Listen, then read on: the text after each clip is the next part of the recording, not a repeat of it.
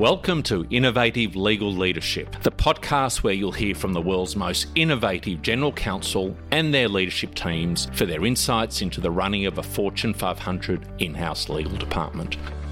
The challenges, the wins, the roadblocks, the journey to date, and most importantly, what lies ahead. Let's get into the show. Hello, listeners. In today's episode, I'm speaking with Sneha Desai. Sneha is the Chief Legal Counsel of Global Litigation Employment at Stryker. She's held that role for about 6 months. So she joined earlier this year, and before that, she had a similar role at BASF. Sneha is a fantastic role model as a lawyer and as a person for all of us. She takes us through her career, the importance right back and the influence of her father, not only in the decision to become a lawyer, but even beyond. We talk about the role and importance of diversity, equity, and inclusion, how that's been really formative in Sneha's career and the impact she's making there now. She talks about how important pro bono work is and some of her initiatives there.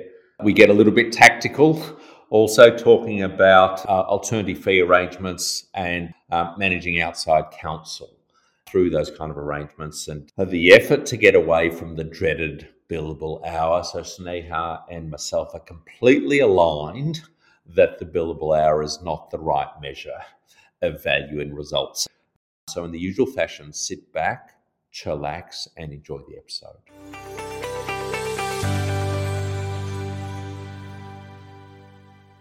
Sneha Desai, welcome to the show. It's fantastic to have you on board. I'm really looking forward to this episode. Thank you, Jim. I'm happy to be here. Fantastic. By the way, which part of the world does this podcast find you in? Where are you right now? I am in the great state of New Jersey. In New Jersey. Okay, only a few minutes away from me in New York. Now, Sneha, take us through the Sneha Desai story and start wherever you'd like. What got you? How did you get into law? And then we'll pick up from there. So I wish, Jim, I could say that I had, a strong desire to be a lawyer from the very beginning of my, childhood. But it really came down to my dad, right? So my dad was an immigrant from India. He came to the U.S. in the late 60s, early 70s. Really worked hard. He was an engineer. And when it came to his kids, he had very kind of distinct ideas of what we should do with our lives. Is that right?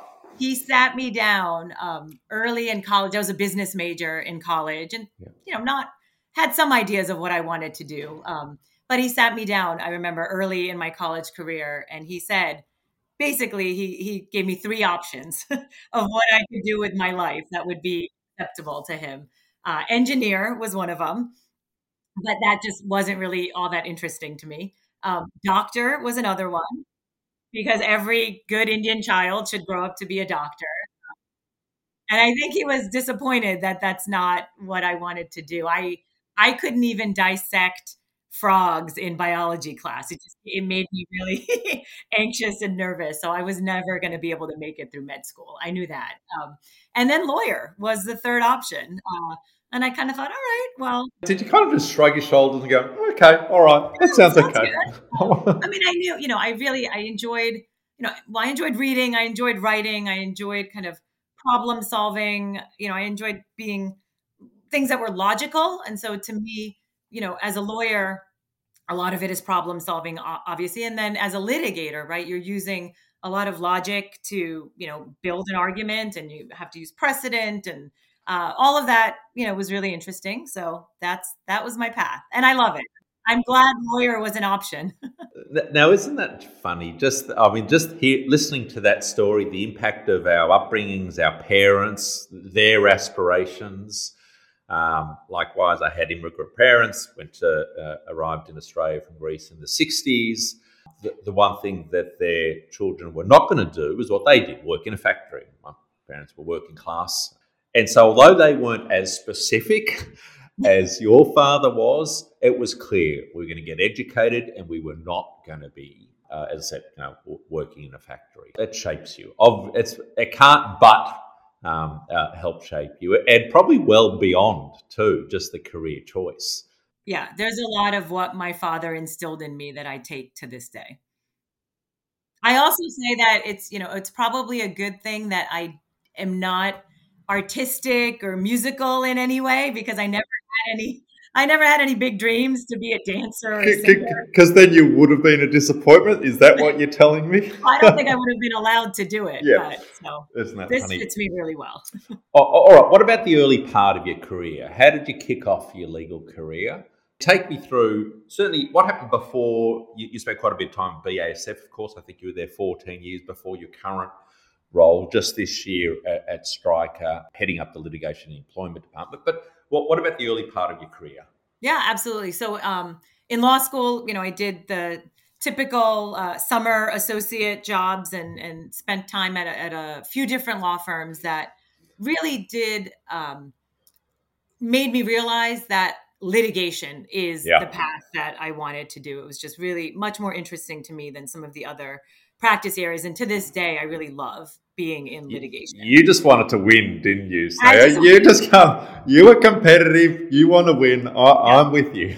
Back to my dad, he said I always love to argue. And so that probably played a role. So after law school, I clerked on the New Jersey Supreme Court.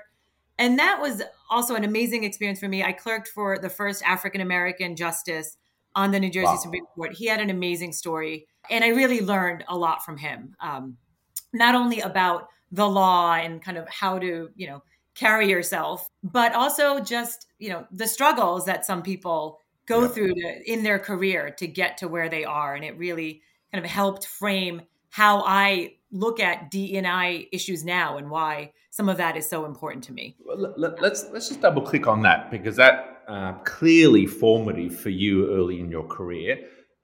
Tell me what did you actually see and how did that actually impact on you? Well, his story was amazing, and he was the child of sharecroppers and down in the South, and then went through his career and ended up on the New Jersey Supreme Court. And similar to my background, just in the sense that you grow. A lot of people will grow up without having access to others who are. I never knew anyone in the legal profession when I was going through law school. My parents didn't have those kinds of friends. My parents' friends were all immigrants who, again, some of them were professionals, but some of them worked in factories or they were cab drivers. And so to focus on giving folks, law students and others, opportunities to have that access and to understand that not everyone is going to come from the same place, but that doesn't mean your end goal should not be something that you can achieve. It's kind of profound when you really appreciate how much luck has to do with your success. And the fact that others aren't as lucky simply because they didn't have those opportunities. It took me a while to really understand that it wasn't me and my efforts. It was that was only on top of the opportunity, where I was born, what I was born, right time, right place, right color, right gender. I talk about that a lot, but it took me a long time to really understand how impactful that was. So when you talk about creating opportunities,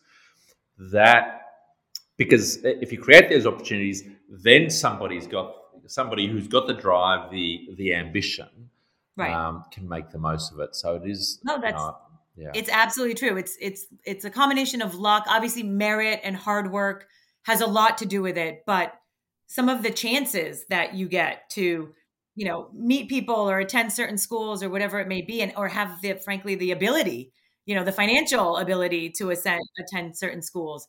A lot of that just comes from, like you said, your upbringing, your connections, who who your parents know. And a lot of people don't have that. And I saw that in the judge that I clerked for. And I saw that even a little bit in my own life. And my parents we didn't struggle, but we didn't have the connections that I saw a lot of folks in law school and throughout my legal career had some of those connections. So that always resonated with me. And I've taken that, for the last 25 years of my career. And I know it was a big part of your career during BASF. Talk to me about some of the initiatives there, because I think you really led, certainly in legal, the DE&I initiative. Yeah, And I know you were absolutely. there. Talk to me about that. So that was, when we started kind of looking at DE&I more intentionally at BASF, it was a directive really that came in from the general counsel at the time, who really wanted to make this a focus and a strategic priority for the department. So it has to start there. Yeah. The tone at the top has to be there. And it was. And so it allowed me and others to create a program with our outside counsel, both externally and then internally as well, with others in the legal department, that really, again, focused on creating opportunities. We launched this program with our outside counsel where we had a scorecard that allowed our outside counsel to provide us with data and metrics that we used to score our outside law firms on different metrics related to gender diversity, race and ethnic diversity, and then track that data over several years to see if there's improvement.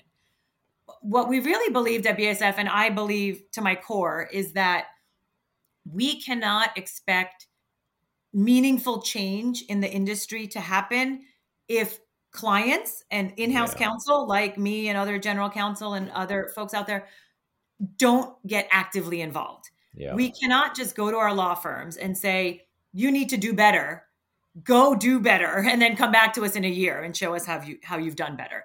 That, to me, I don't think we can expect a lot of meaningful change. Not because the law firms don't want to do it. Every single law firm that I had the pleasure of working with at BASF, and that I've seen even at Stryker so far, the law firms want to do better in DE&I. They want to be more diverse. They want to be more equitable. They want to be more inclusive. But they need support from clients. I mean, this ecosystem, our legal ecosystem, is clients and law firms primarily, right? And so we have to work together. We have to have that partnership. And as in-house lawyers, we have to really be willing to give opportunities to, say, junior associates who are associates of color or who are women who, haven't had an opportunity, and be willing to say, you know what, we are okay with not having the senior person who typically is not someone who's diverse, because that's still true in a lot of law firms. We're okay with not having that senior person, do an argument at summary judgment argument. We're going to put our confidence in some of the more junior talent so that they have that opportunity to develop.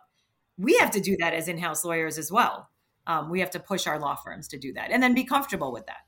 Now, Sneha, I was in London last month speaking at a conference, and I was in a panel session, and I made the statement, this was the topic of discussion, and I made the statement that I thought the responsibility was not 50%, 60%, 70%, but 100% on the in-house counsel to drive this change, and that any expectation that anything less than that would not actually achieve the change. And certainly relying on law firms wouldn't achieve the change. Not because there's anything that the law firms are inherently doing wrong. You're absolutely right in their desire.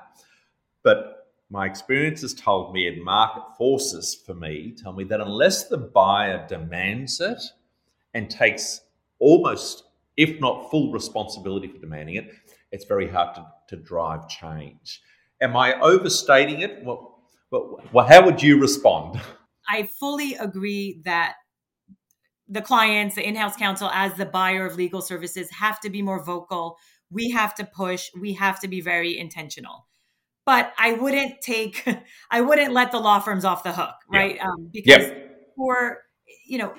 because diversity is important, not just for diversity's sake, but for, business results, performance, to be better lawyers. And for law firms, it's also their internal culture.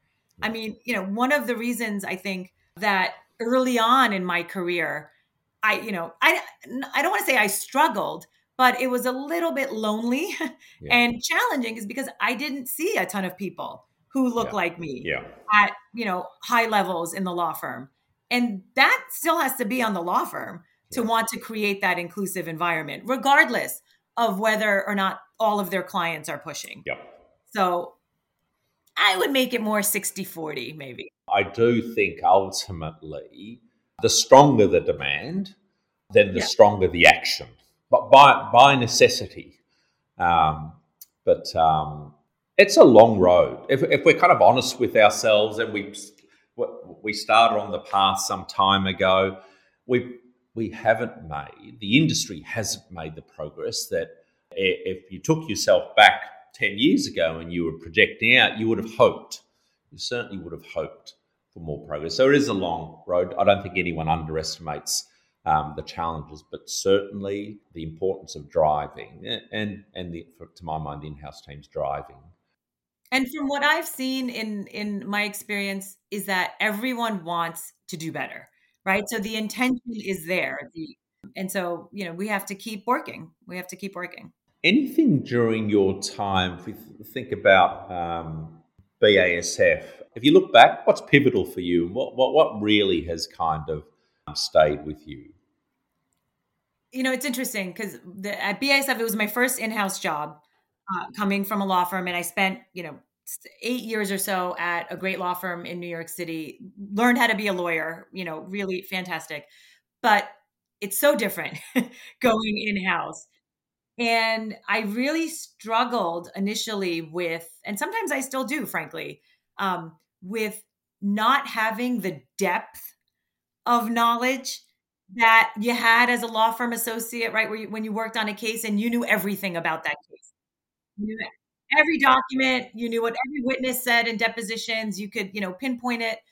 And then you go in-house and you just the volume of what you're dealing with on a day-to-day basis is so immense that you don't have time to get to that granularity of what is going to be able to sit in your head and have total recall the way you used to. And I struggled for a long time to not only get to get comfortable with that, to real to understand that that wasn't my job anymore, and it wasn't realistic. And you know I took that at BSF and I became more comfortable with just my own instincts, my own reactions to things, my gut reactions, based on my experience and based on my knowledge.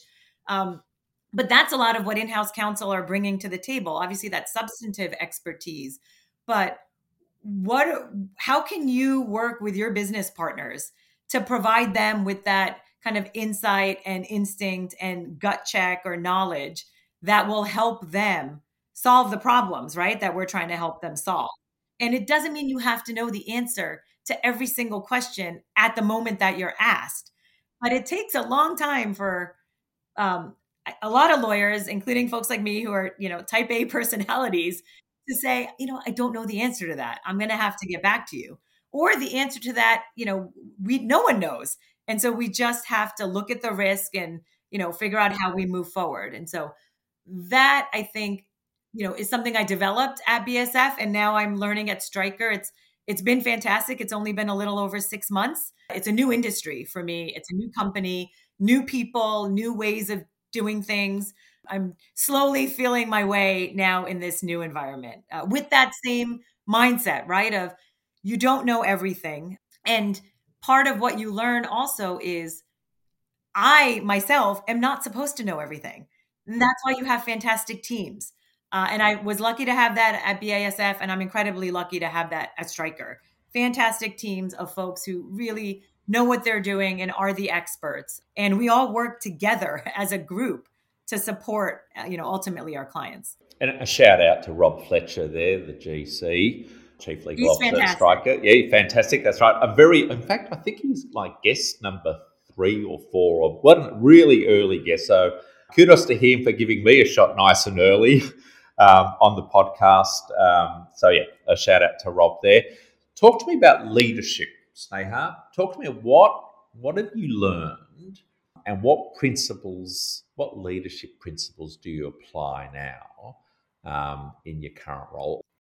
We're all people. And so you really have to, treat people as individuals who are driven by different things, who are motivated by different things, who will react differently to different things, and take that time individually to, understand what drives people. And so as a leader, again, in my prior roles and now at Stryker, to me, the most important thing is understanding my team and really trying to be able to be there as a resource, be, an ear for, whatever that they want to ask, be a resource for when folks need help, and then just continue to have that empathy for what people might be going through, especially if these last 2.5 years haven't taught us anything, right? It's that we have to have, empathy for the other people in our lives, right? Whether it's our professional lives or frankly, our personal lives, because we're all in this together. I mean, there's no other way to look at it. Sneha, you're just so right. And it takes some time, I think, to actually, especially when you're younger in your career, it's very much about me, yourselves, your advancement and so forth. It's kind of a very narrow focus, but ultimately we are all people. We are all driven by different things. We all react differently, but we all learning how to communicate, how to understand, how to walk in the shoes of others to the extent possible. The more you get to really try and put yourself in their shoes and try to understand what's motivating them, the more you're able to influence, and whether it's team members, support, elevate, make successful. Absolutely. Skills that I keep saying, nobody teaches you that. I'm not sure if anyone teaches you that. Certainly in law school, I wasn't taught that. And depending upon how lucky you are in the early part of your career and seeing really good examples of that, and then being able to imitate that, we often imitate how we've been mentored, is critical. It is. And I've been fortunate over my entire career, starting with my law firm at Patterson Belknap and BASF, and even in 6 short months at Stryker, to have great mentors who, I've been able to learn a lot from, and who have been supporters and allies, right? Who have advocated for my development and my success. And so I want to take that. I want to take what others have done for me and do that for, folks on my team and, other folks who I'm working with now. And I think the other key thing to know, and this was, these were things that we talked about at BASF that resonate, I think in any environment. A couple of things. One is my old general counsel at BASF, Matt Lepore, used to say, do what makes sense. Yeah. And I think that also is something that, a lot of times I think about when you're faced with a choice or a challenge or a way to kind of move forward in something or a decision to make that's difficult. Yeah. At the end of the day, if we all just kind of do what makes sense, we will hopefully all be on the same page. And then assume good intentions of people. I think that is hard to do, professionally and frankly, personally, because folks will do things and you're always, creating a story about, well, why did they do this? Oh, yeah. We're fantastic at creating stories in our own minds, aren't we? Yes, we absolutely live by those stories. Most of them are wrong, but that's exactly what we do. Right. But if you really take a step back and say, this person had a good intention, and maybe the message was lost in the communication, or it's an email, right? And you don't get the context, or now it's a text message and it's very hard to interpret.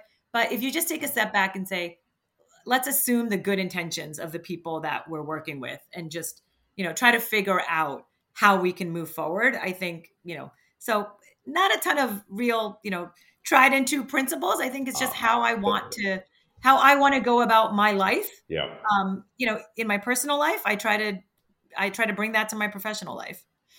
It's funny. So do what makes sense. What I've heard described before here, and I think this was from Kristen at Lyft, do the right thing. Yep. Just Absolutely. Do the right thing. And and I think that's exactly the same sentiment. Just do the right thing. And when people actually really think about judging by reference to to that as the guiding North Star, that can cut through a lot of discussion, a lot of debate very quickly. Really simple, but really, really powerful. Combine that with, assuming good intentions. I know that pro bono work is a big part of your professional life. Talk to me about that. Yeah, absolutely, Jim. It also stems from what my father instilled in me. I know I've talked about my father a lot, but he was really giving back to the community was really, really important to him. And so I have taken that and kind of done that throughout my career and my life, not only professionally, but personally. And so pro bono work in the context of my professional life is incredibly important. I've been doing it since my law firm. In fact, one of the reasons why I loved Patterson Belknap and it was, really known for being really committed to pro bono work. Not only time helping those who needed help, but learn how to be a lawyer in the process. I started a nonprofit organization with very good friends of mine that provides, it's called IATHI, and it provides resources and education related to menstrual hygiene for young girls in rural parts of India, because it was a big problem of girls dropping out of school, frankly, at like a rate of 1 in 4, because they didn't have access to this education and the resources. And again, we talked earlier about kind of luck and chance. We were lucky. We're all the children of immigrants, parents who came from India. We were lucky that they moved here and we were given these opportunities, and that lack of, resources to manage something as simple as a period does not affect us or our daughters here in this country. And we just thought it was something that should not affect girls' ability to, achieve and to succeed.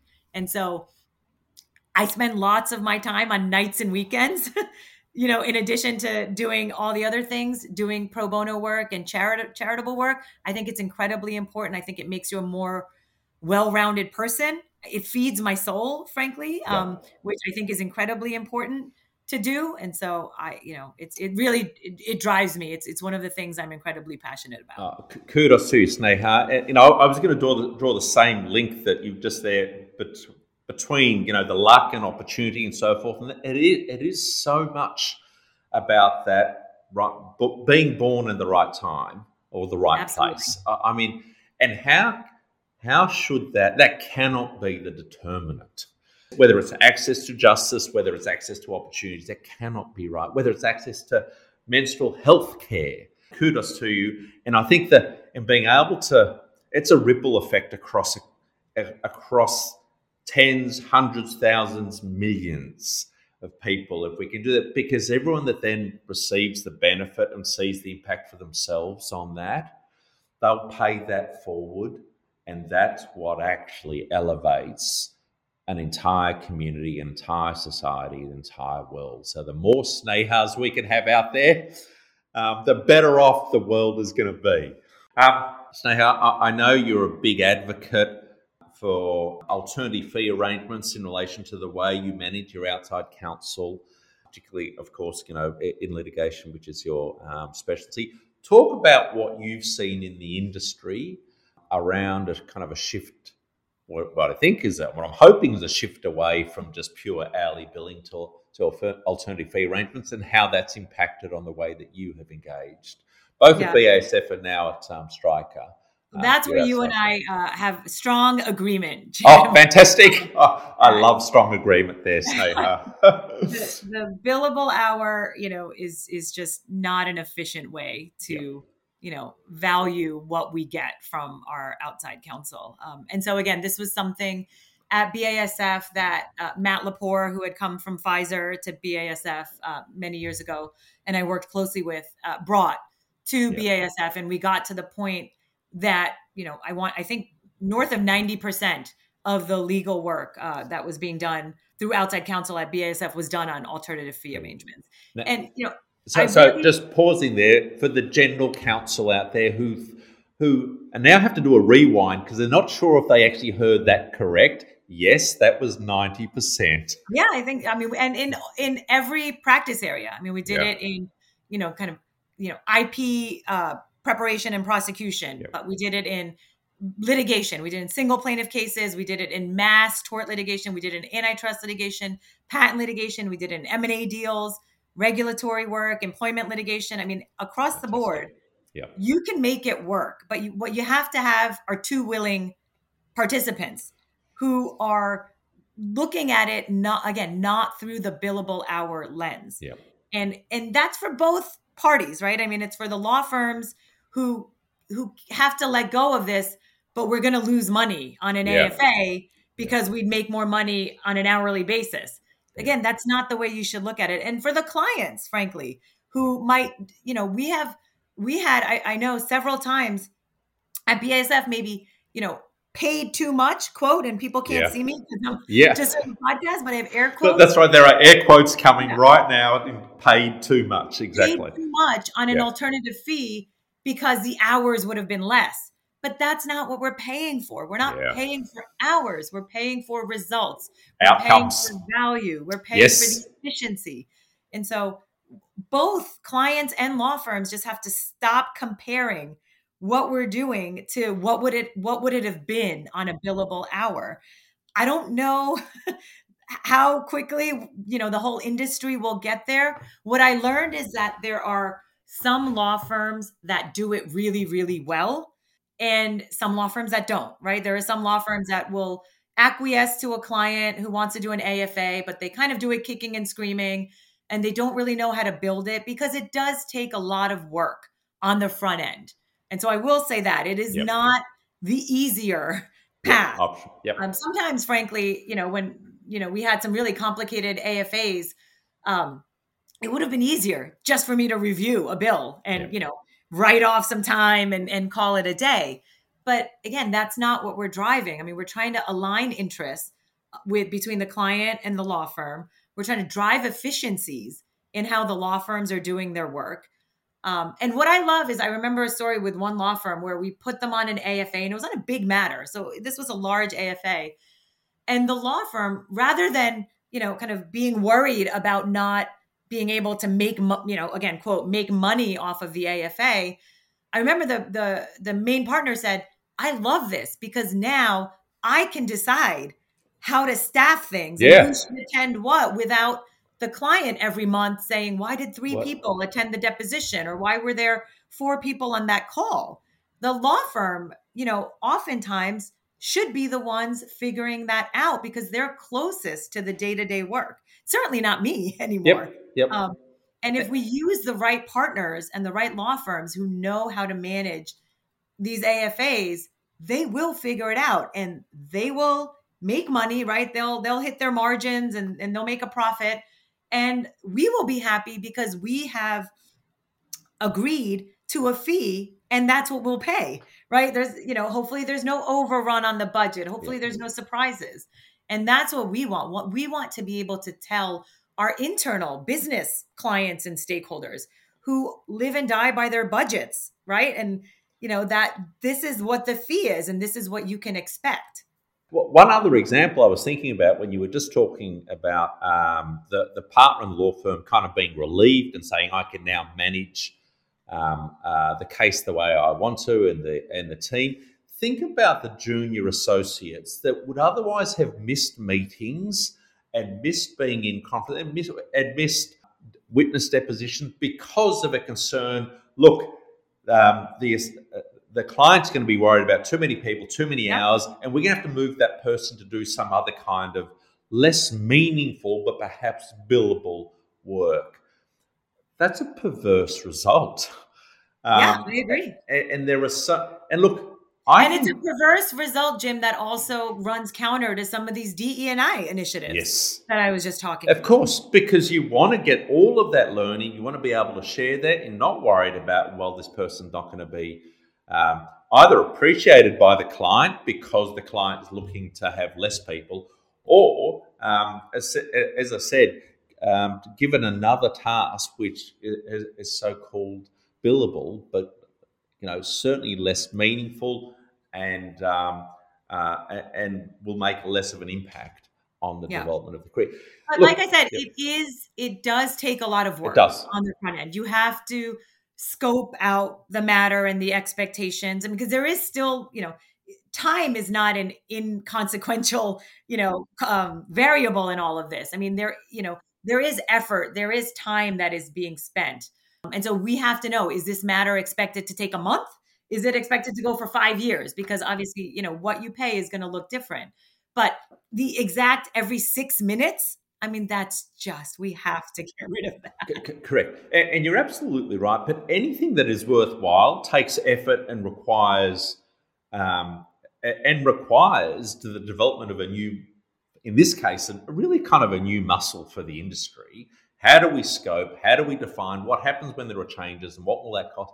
That is a new muscle that the industry is trying to, and is absolutely working on and improving on developing, but it's absolutely crucial to avoid the kind of perverse results that we're talking about, to avoid being measured by how much time you can spend, to avoid associates looking to do what I've repeated the phrase shit work because it's billable.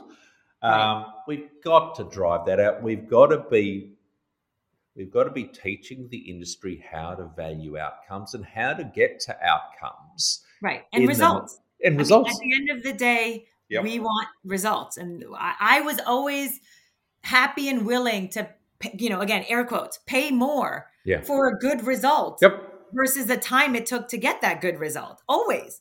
10 times out of 10. But who isn't? It's kind of obvious, isn't it? So I'm not sure that there are actually too many people in the industry that say, no, it's the best model. No, not quite. They don't say, look, we think it drives the right behaviours. Nobody actually says that. But what they usually say is, but we can't, there is no better model. That's what the AFA is a harder one or doesn't quite work or they don't know how to make it work. It's usually, that's the problem. It's not everyone's rah-rahing the billable hour. It's we can't find a better way. We haven't learned how to develop that muscle. Well, and I think for as long, and even law firms that are willing to work with clients in alternative fee arrangements and do a good job of it vis-a-vis the client, law firms are still managing productivity or looking at productivity of their associates and other folks by the hour. They are. And so that, again, I don't know how that will ever change, but, I look at it as an in-house lawyer. I've been in-house now for, over 15 years. We have to measure the results and contributions and productivity and, performance of the folks on our teams. I don't know a single metric about how many hours anybody worked. But we look at how people are doing their jobs, the results they're getting, all of these other things to measure performance. It can't be that law firms can't do that as well. I mean, your in-house clients are doing that every single day. So, but there is almost an institutional problem. There is, in fact, the financials, in terms of the financial infrastructure of law firms, is very much based on. So that the resistance is not necessarily from sometimes, it's funny, I had a story about a managing partner or senior partner that really ran for his re-election, I can say his because it was his re-election on the basis of moving away from the billable hour to alternative fee arrangements. And the strongest resistance was within essentially the finance department of the law firm because it couldn't change. It was so institutionalized. It was a global firm. It was too hard to change. Yeah. So, but that doesn't mean you shouldn't try. It doesn't. Absolutely right. So if there's one word of advice that you would give, well, actually two. One to the in-house teams, the general counsels that are thinking or struggling with this, and one to law firms, what would that advice be, Sneha? So I think for in-house counsel, I think there sometimes is a fear of starting with these because you don't maybe have that, knowledge in-house or the operations folks who, maybe have done this before, but you just get started. I mean, that's how we did it at BASF. I mean, we didn't have, some large operations team. We just, the general counsel, Matt came in and said, this is what we're doing. And I remember being like, I don't know how to do that. Yep.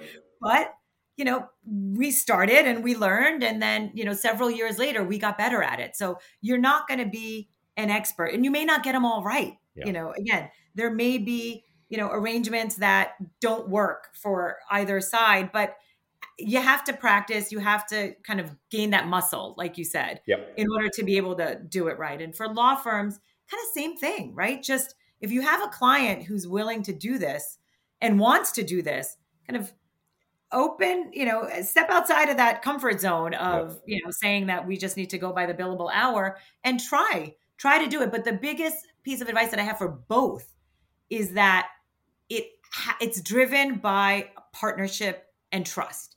I mean, it is very hard, I think, to have these kinds of arrangements with one-off law firms that you've never used before and you'll never use again. Because I think at the core of every good alternative fee arrangement, value-based billing, whatever you want to call it, is trust. The law firm has to trust that the client will recognize when there's a scope change, a real scope change, right? A scope change is not, I spent 10 more hours at a deposition than I thought I would, the same deposition. A scope change is, we thought there would be 2 experts and now there's 5 experts. I mean, that's a scope change. And so the law firms have to trust that the client is going to recognize that and come back to the table to negotiate something fair. Because at the end of the day, we want our law firms to, do well and earn a profit on the work that they're doing. Just like I want my company to do well and earn a profit on, the products that they're selling. It's not any different, but that trust has to be there. And then the clients have to have the trust that the law firms are, again, going to, look at the spirit of the alternative fee arrangement, take that desire to be more efficient and to really look at staffing and how you're doing things, to really focus on the value added work that will make a difference in the case, and to not, try to not leave every stone unturned. Yep. Because that's what then drives the hours, and then that drives the request for a change, or more fees, and that is what creates problems. Sneha, you've given me an idea, I have to say, when you talked about, too, there are some law firms that are excellent at AFAs and some that aren't. I think we might release a pursuit ranking of, and how law firms love rankings, pursuit ranking of the best AFA law firms out there. And I would hope that the law firms who do this well, would want and be willing. I mean, it's obviously a very competitive industry, but be willing to share kind of how they do it. Because, again, at the end of the day, what benefits one client of one law firm is going to benefit the whole industry. And I just think it's the way we should be going, I hope. Sneha, we could talk for hours. Let me close off with a couple of my usual favourite questions. Advice, Sneha, that you'd give to your 25-year-old self? I don't remember being 25. It's all a blur, isn't it? All a blur. No, I think when I, again, was kind of a junior associate, I was just really hard on myself. I mean, I'm my own worst critic. I always have been. I think my, father, who was an immigrant, who was very kind of hard on us and expected so much from us, he kind of drilled that into me, right? You had to be the best. You had to be, straight A's at the top of your class, be the best in everything. That's very un-Indian-like. Yeah, no, it was very true. And I credit him for a lot of that, because I think it did give me that drive and, that real kind of self-motivation. But there's a downside to that. And the downside to that is just, I was, if I made one slight mistake, I was just always way too hard on myself. And sometimes I still am to this day. I would tell my 25-year-old self to kind of give herself a little bit of grace, right? Perfection is not the goal, and it's not even an attainable goal. And you do your best. You're be prepared, do your homework, be diligent, do your best. And then if you stumble along the way, or you have failures, or you make mistakes, give yourself some grace. Give yourself a bit of slack. Yeah. That Yeah. is really good advice. I don't know whether you would have taken it at 25 because Probably of not. just the way you were made. It is advice that I now try and give out to those who are earlier in their career. And it's advice that's good in your personal life as well, right? I mean, as a mom to two kids, and I we're making mistakes every day Yeah, with parenting and whatnot. And I was especially when my son, who's now 16, was a baby. I mean, I was always so hard on myself for not doing yeah. everything exactly the way the books told you to do it or what people told you to do.